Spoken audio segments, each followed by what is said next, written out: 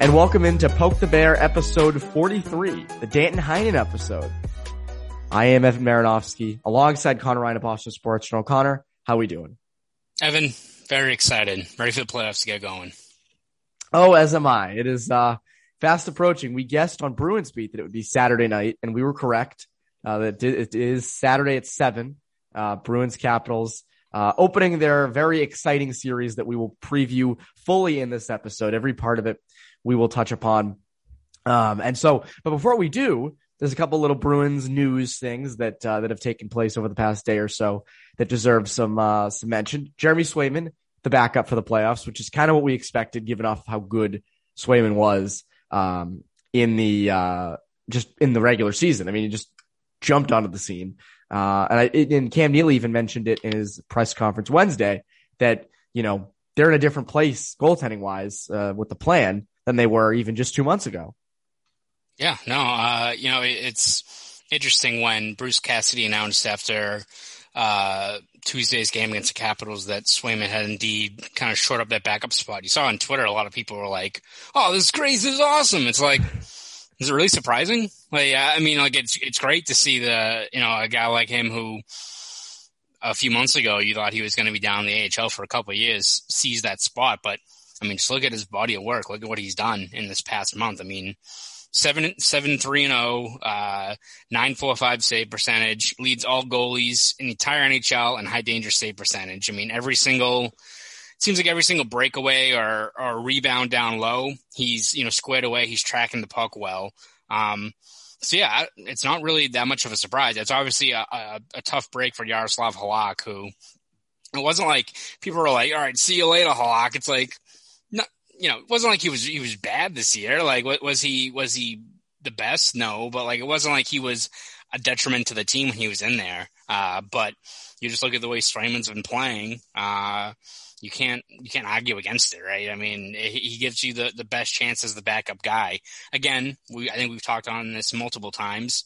Ideally, you don't have to even worry about putting Swayman in there, right? That's something is gonna have to go wrong, I think, to put Swayman in there. But it's definitely a testament to him as a rookie, a guy who, prior to getting called up to Boston, only played 9 games down in Providence. It wasn't like he's like this seasoned AHLer ready to roll. I mean, he kind of got thrown into the fire and has been fantastic all year long, whether it be down in the AHL or in the NHL. So, well deserved for him. And, as you said, from what Neely, talked about during Wednesday's press conference, like the overall game plan has to change in terms of how you view going forward. Not saying that they're going to kick Rask to the curb, but it's very well could be a situation where Swayman's locked in as that backup as the new heir apparent by next year.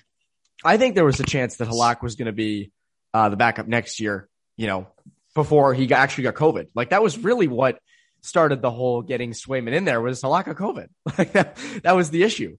And he had issues with it after. So that really was kind of how Swayman got his shot, and he made the most of it, and he deserves to be the backup. Like, I don't think many people, as you said, like, this was not a surprise by any means. Another non-surprise, Nick Ritchie wins the 7th player award. The highly contested, highly debated NESN 7th player award this year goes to Nicholas Ritchie, which it really was also not a surprise. I mean, that's what we expected, provided great offense, especially at the beginning of the year when he was like leading the Bruins in goals for the first couple of, was it weeks or games? It was first month. At least a couple of weeks. I mean, that power play in that first month was like, I have to feel like, 2/3 of all their goals were just like either, tips or rebounds, from Ritchie down at the net front. But yeah, no, as you said, not much of a surprise. There are people talking about Craig Smith, who I don't think was even on the ballot. I think maybe they've learned from years past of like, we're going to have it be limited to, bottom 6 or, deep pairing off the top pair. So, I guess the expectation was Craig Smith was going to be this kind of player. I think he still exceeded expectations, but, you look at just where Nick Ritchie was going into the season.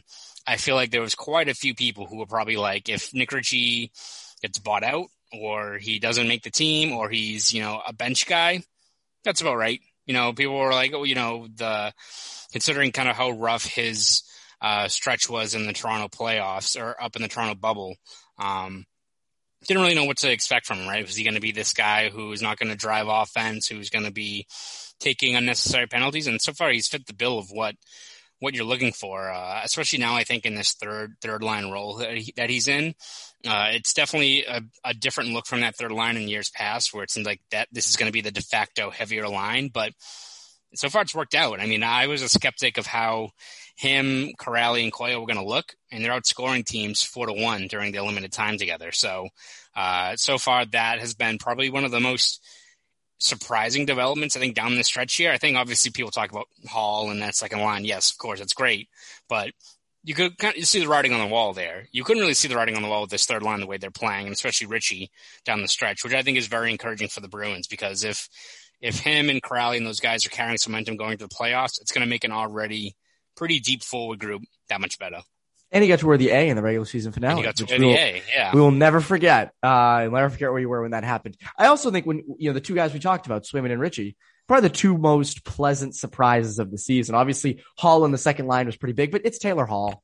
Like, I know there's some skeptics, like, with the Ken Campbells of the world and just people in general, but it's still freaking Taylor Hall. I do think Nick Ritchie, doing what he did this year after everything that happened last year, and Jeremy Swayman coming in and just dominating after, as you said, 9 AHL games, and he was in Maine last year. Like that, those are very pleasant surprises. I think if you had polled the Bruins at the beginning of the season, I don't think they would have expected either of those things to happen.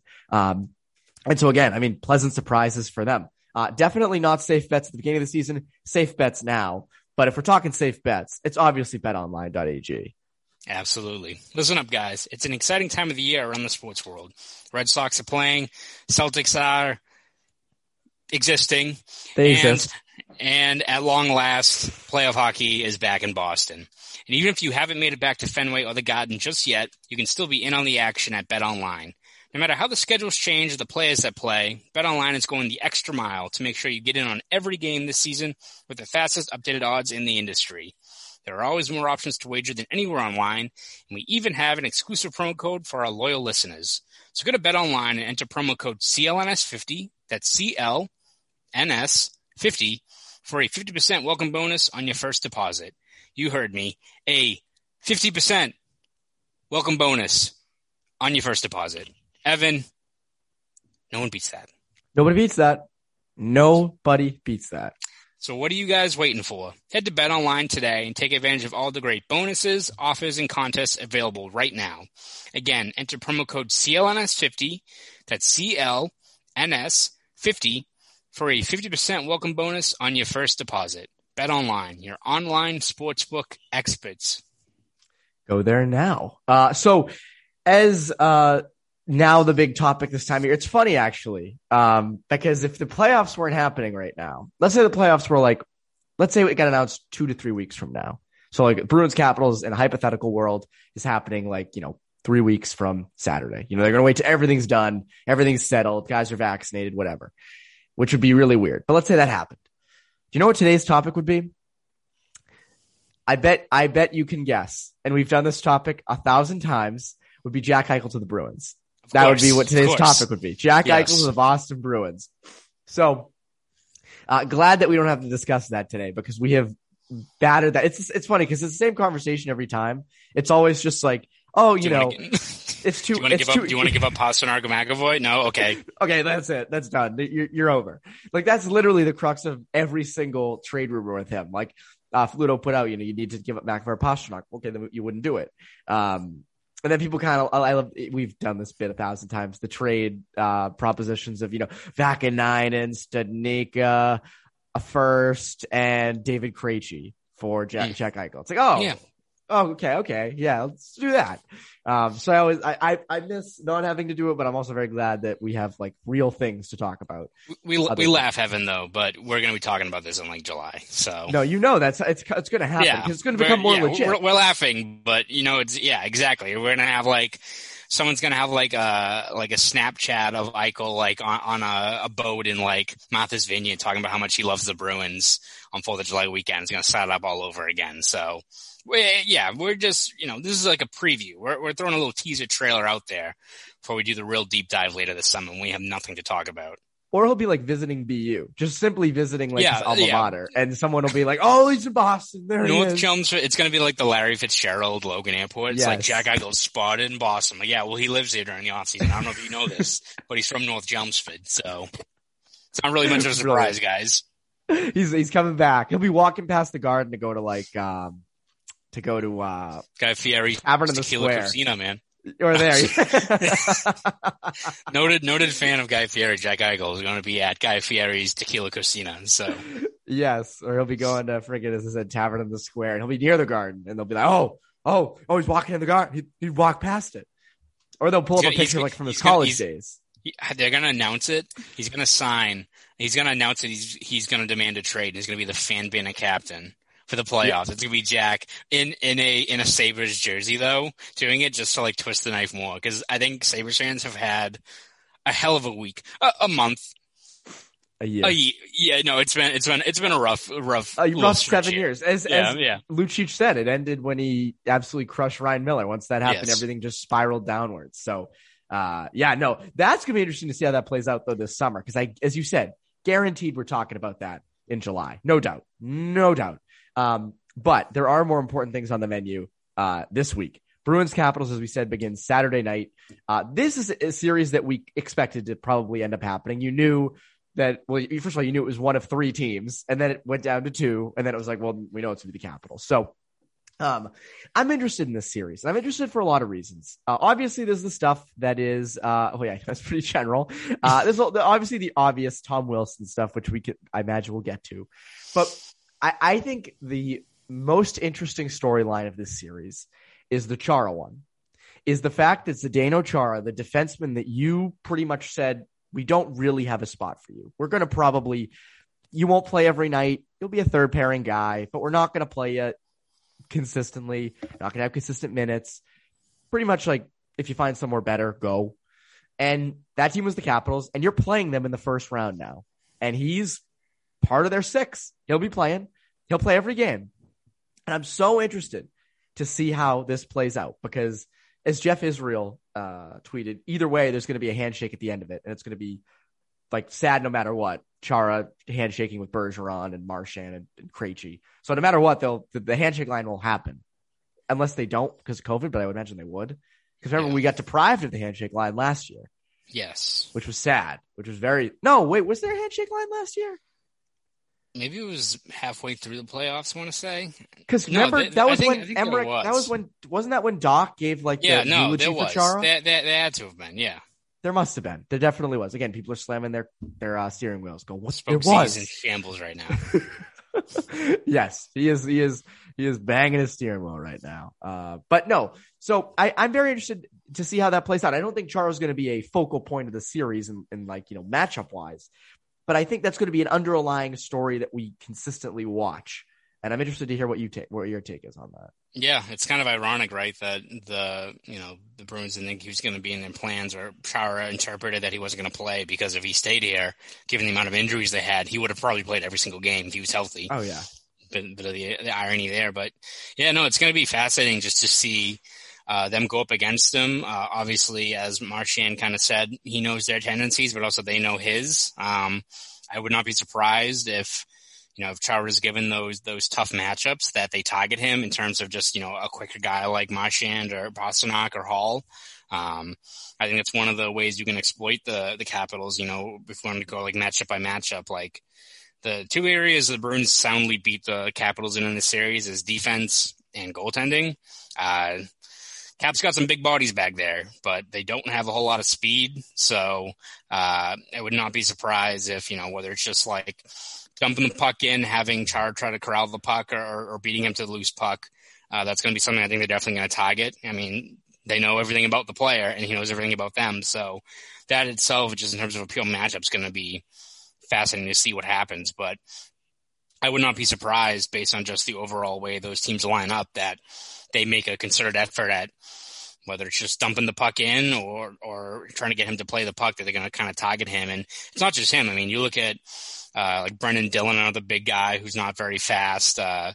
They've got different areas of that lineup, especially on their decor, that you can target over a 7-game series. So it's not like Chara is going to be just like a placeholder or a complimentary player. He's not going to be like playing 10 minutes a night and you just kind of have the cutaway during the broadcast of like, oh, you know, the history with these two guys. And it's like, you know, Bergeron and Chara. It's not going to be like that. They're going to be matched up one-on-one for most of this series. So yeah, it's going to be fascinating to see what happens. And yeah, it's going to be a lot of, I think, Chara getting plenty of looks against the Bruins top 6, which is going to be a tough task for anyone, obviously, right? Yeah, also TJ Oshie and John Carlson are out for game 1 on Saturday night. So Carlson, another guy you're losing from that decor. I know, obviously, you know, not the greatest defensively, but still their top defenseman. Like, that's their guy. And he will be out for Saturday's game. I also think an interesting part is how they shut down the Bergeron line. How does Washington try to handle that? Do they throw the fourth line of the Dowd line? That's I'm going to get some Hagelin and Hathaway. I'm interested to see if they do that, if they go with Lars Eller, because again, first 2 games they have last change, so they don't necessarily you can try to get that mismatch with Backstrom, Mantha, and Ovechkin in there. It's funny though, because I don't think this is a series where the Bergeron line does get shut down. I think when you really look at it, with the big slow defense, with Vitek Vanacek, which we'll get to in a bit, in net, who's been really not amazing against the Bruins this year. He's not good. He's not. He's not that great. He's not a starter. And I just think this isn't a series. I think this is a series where they score a lot of points, actually. I think, again, high scoring series, I think, on the Bruins end of things. It's going to really, I think this series really hinges on the Bruins' ability to keep the puck out of their own net. Because, I mean, I don't know how you don't score 3 to 4 goals a game in this series. Yeah, no, I agree with you. I think it's definitely a series. You look at just I'm sure as this podcast goes on, we're going to go into our predictions, what have you. But the more you kind of look at this matchup, sure, it's dominated by how physical the Caps are. You got to watch out for Tom Wilson. All valid concerns, right? These are things that can change the course of a series if a guy gets knocked out. But, you know, you look at, the underlying numbers, which people sometimes don't want to point at, because you look at underlying numbers, the Bruins should have smoked the Blues going into that series, right? So there's only so much you can go draw from that. You just look at the pure matchups wise. A lot of them really don't favor the Capitals in this series. Like, you look at Bergeron, most likely he's going to be matched up against the Ovechkin's line. So Ovechkin, Kuznetsov, and Wilson. And through Has 7 Mantha games, been playing up there? Hasn't Mantha been playing up there a bit? I think it's been Mantha, Backstrom, and Oshie, I want to say, is the usual. Obviously that will change now with a few of those guys out of the lineup with Oshie. But you look at Bergeron's primarily matched up against Ovechkin, and through 7 games, they've outscored the Ovechkin line 6-0. Pretty good. That's not bad. So not only are they generating chances, they're also shutting down a line. But let's say it's a situation where, at the very least, the Bergeron line is shutting down the Ovechkin line. And maybe, let's just say, for the sake of it, over a series only scores 1 or 2 even strength goals. You obviously want a lot more, but hey, the good thing about this team, you also have a 1B line that is also capable of scoring goals in bunches, right? I mean, we'll see kind of how the Capitals handle that matchup, of whether it's, you know, you're kind of damned if you don't, right? Like, who do you want to put like that Dowd line against and see how they match up? But you look at, if the Bergeron's able to at least stop Ovechkin, you've got Krejci, Hall, and Smith, who have outscored teams 13-1 together this year, which is nuts. That's crazy. Over such a small sample size, especially. And then, I mean, I think the key things is going to be that third line of Coyle, Ritchie, and Corrali. Like, that's a team that's a line that's equipped to handle the Capitals, another big physical team. You don't really know what their matchup's going to be. Is it going to be Lars Eller in the third line? Is it going to be a fourth line? So you kind of just look at the overall matchups. And yeah, as you said, the Bruins have generated tons and tons of chances against the Capitals. It's not just the fact that their goaltending is not great. I mean, whether it's Vanacek or if Samsonov comes back, it doesn't really give you a whole lot of optimism. Their defense, you know, if you're moving fast, if you're winning puck battles, if you're the first one in on the puck, you're going to have a lot of time in the offensive zone, and a lot of grade A ice is going to be available to you. So, I mean, out of all the teams the Bruins have played this year, only the Sabres have been the team that they've scored more goals against. The Bruins are averaging 3.5 goals a game against the Capitals this year. And mind you, this is also with only one of those games being once Taylor Hall and Mike Riley and Curtis Lazar arrived. You know, this is back when the Bruins were still pretty much a one-line, top-heavy team. So you kind of just look at the overall matchups and where these guys slot in. Like, yeah, I think it's all going to come down to, you know, how this series can go wrong for the Bruins is if guys get knocked around and hurt. You know, if they spend way too much time in the box, and if they're just pure outscored on, it's going to come down to the goaltending situation, which I don't know about you. I would take Tuukka Rask and Jeremy Swayman as opposed to Vanacek and Samsonov. They also might have Craig Anderson. That could be a guy that they might have to bring in. That's Craig Anderson. I mean, said this against the Bruins in the past, so there's that. It's so funny. I looked up the Capitals line combinations because I'm unfortunately not super well versed in them from the season. They changed so much. So I was looking at them and I was like, I wonder how updated this is, because it's that website like Daily Faceoff. So I went to look at the Bruins line combinations, and they're from last night, or they're from Tuesday night. So the first line of, you know, if you're a Capitals fan right now and you want to see what the Bruins look like, you see a first line of Jake DeBrusk, Curtis Lazar, Chris Wagner. You're thinking, wait a second, what happened to Bergeron and Pastrnak and Marchand? So I just find that hilarious that the website hasn't been updated yet. You're right, though, on the matchups. Like, again, I think it comes down to if the Capitals are to beat the Bruins, they're going to have to take the Blues approach that they had in 2019, which was beat the hell out of them. Just beat the hell out of them. I also think, you know, again, the Blues got fortunate with Binnington playing extremely well in Game 7. You had some other games that he was solid in, and then the games he wasn't solid in, he was absolutely garbage. So there was that. But the Blues also had a stronger D-core. I think they were a little bit deeper up front, if I remember correctly. I mean, they didn't have anyone with the power of Ovechkin, but they were a little deeper. But again, I think that's the way you get, if you're the Capitals, that's how you beat the Bruins. So let's get to predictions. Because before we started this, I remember in the weeks leading up to this, because I am going to give a prediction that I think many people might be surprised at. In the weeks leading up to this on both podcasts, I have said how I would have rather played the Penguins. And it was really, the only reason was because the Capitals were super physical, and you're going to have guys who are hurt. And I worry about how the Bruins move on to round 2 with guys who are super banged up. But again, playoff hockey is physical no matter what. But when you really look at things, actually, I'll let you give your prediction first. Yeah, I'm going to go bold. I'm going to say Bruins going to win 5. Okay. I think you just look at the matchups, the fact that one, it seems like both teams are turning in different directions in terms of the injury bug. I mean, losing a guy like Carlson, who's one of the more mobile guys you have on defense. Oshie, who's been great, especially on the power play. He's been dynamite for them in the bumper, especially when playing against the Bruins. So you lose those two guys. You also have a whole bunch of guys that are going to be banged up, right? Like, I wouldn't be surprised if, especially in the first couple of games, the Bruins make an emphasis on, you know, finishing their checks against, you know, Ovechkin, Wilson. Yeah, because Ovechkin's day to day. Yeah. Backstrom was just coming off a lower body injury. Kuznetsov's coming off of COVID protocol. So I don't really know how he's going to look. Yeah, you look at these first couple of games, you got a pretty good opportunity to build a pretty solid lead and make your presence felt physically. So you look at just the way they're training differently, injury wise.